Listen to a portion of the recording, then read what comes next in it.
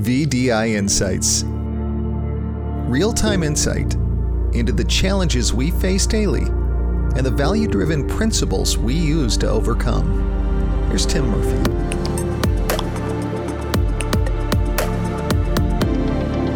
I'm on right now to ask you one simple question. What else do you need to know about short-term rentals? Because after the last month on the podcast, we've talked about everything short-term rentals. We introduced short-term rentals for those that don't know what it is. Some call it an Airbnb, some call it a vacation rental by owner. People call it all kinds of different things.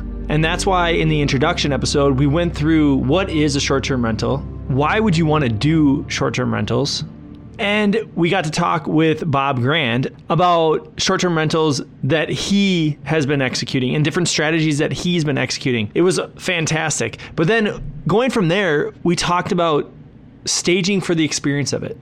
So how do I have a short-term rental and I stage for the experience of it?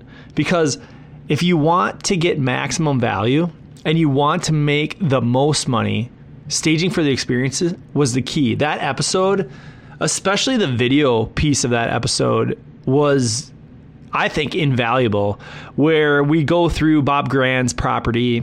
You can literally see what we're talking about. You can see the difference, and you can, through the screen, feel the experience that Bob and Shelly put together when people come to their short-term rental, which again, kind of blows my mind, is that Bob started leasing that place out as a short-term rental with no siding on the front of the house, asking $150 a night.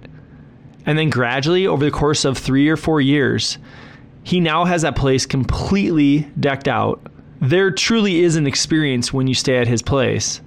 And now he's getting, at the peak of the market, around $400 a night. That's huge. That's a huge difference. And that's a huge increase to your bottom line. After that, we jumped into the numbers. How do you make $30K doing short-term rentals? And that's where Ricky came on. And man, Ricky, that guy, I love having that guy on because he just thinks differently. He thinks differently than both Bob and I, and that's why Ricky is a great partner for Bob and their operation, because he's always thinking about the numbers. He's always mixing and matching things, and he's looking at the cause and effect, and he's hammering out the profits and the losses. And that spreadsheet he put together, it's ridiculous. I'm talking with him right now to see if he can get us a version of that spreadsheet that we can provide you guys. Because I think if you have a spreadsheet like that and you're able to plug in all the different variables that go into making the decision of running a short-term rental or not running a short-term rental, then it's going to make your decision to try it that much easier. So I'm excited. Hopefully we can get you a copy of that spreadsheet that Ricky put together so that you guys can use it to make a good decision.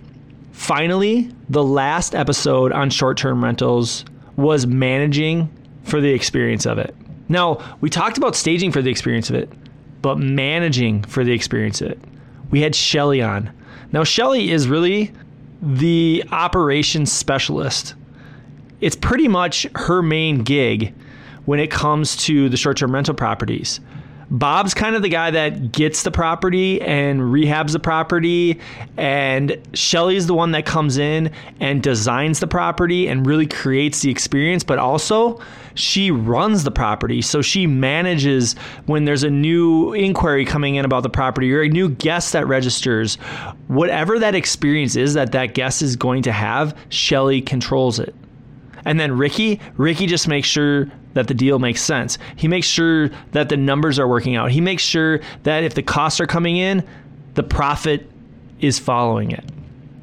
It's great because I'm a huge believer in teams, and I'm a huge believer that everybody has to stay in their lane when you have a team, when you have a partnership.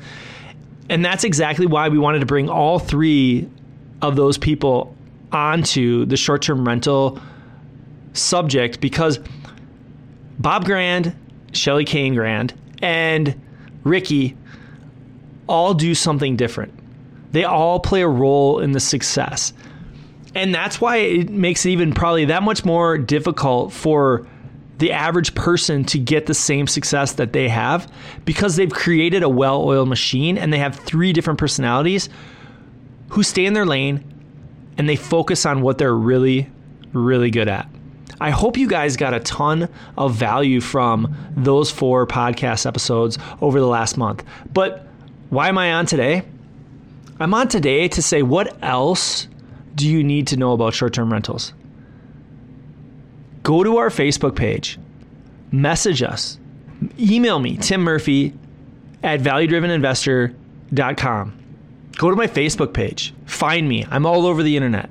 But let me know, what else do you need to know about short-term rentals? What other topic can we talk about?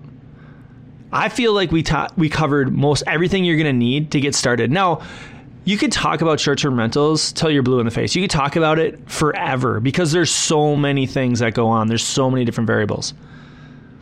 But if you think we missed something, if you think we have another episode out there that we can throw in for short-term rentals, again, visit our Facebook page, follow us on Instagram, direct message me, email me, Tim Murphy at valuedriveninvestor.com. However you can get a hold of us. Throw a comment on Apple iTunes or in Stitcher or on iHeartRadio app, wherever you find this podcast. However you need to, let us know, because I want to make sure that for those of us out there thinking about short-term rentals, that we can take action. And that the Value Driven Investor podcast did such a nice job of bringing everything that we need to think about to the forefront, that I truly believe I can jump and I can do it. And that's why I'm asking, what else do you need to know about short-term rentals? We hope today's insight helps you navigate your value-driven investor journey. If you're sick of being alone and find value in being around like-minded people you can turn to for investing advice, our value-driven investor community was built just for you. Join us at valuedriveninvestor.com.